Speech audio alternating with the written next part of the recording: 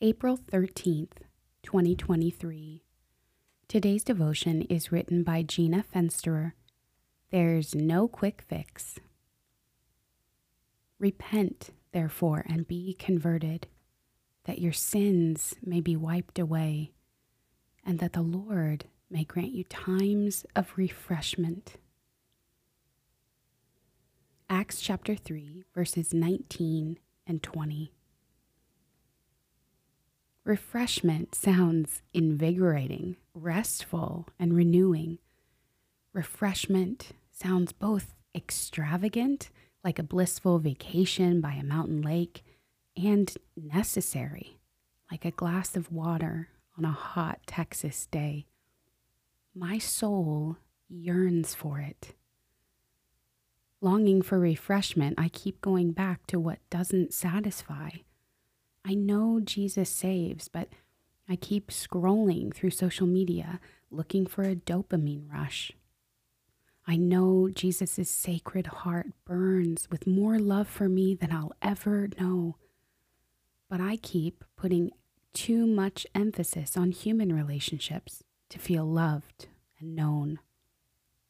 I know starting my day in prayer connects me with the Lord's love and will, but I scramble to clean up kitchen messes or pay bills first.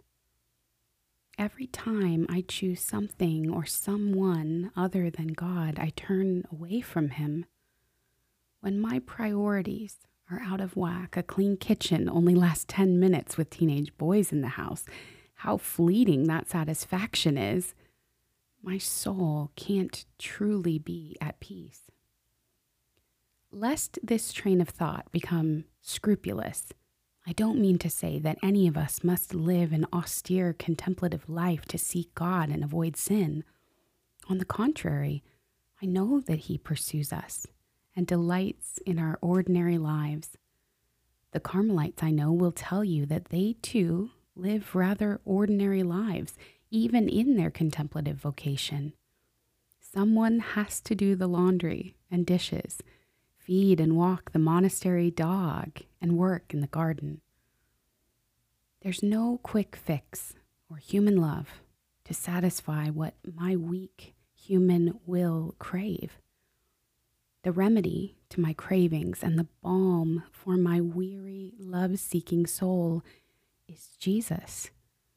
Only and always Jesus. He is the one thing necessary. Repent, therefore, and be converted. The sacrament of confession offers us frequent opportunities for this repentance.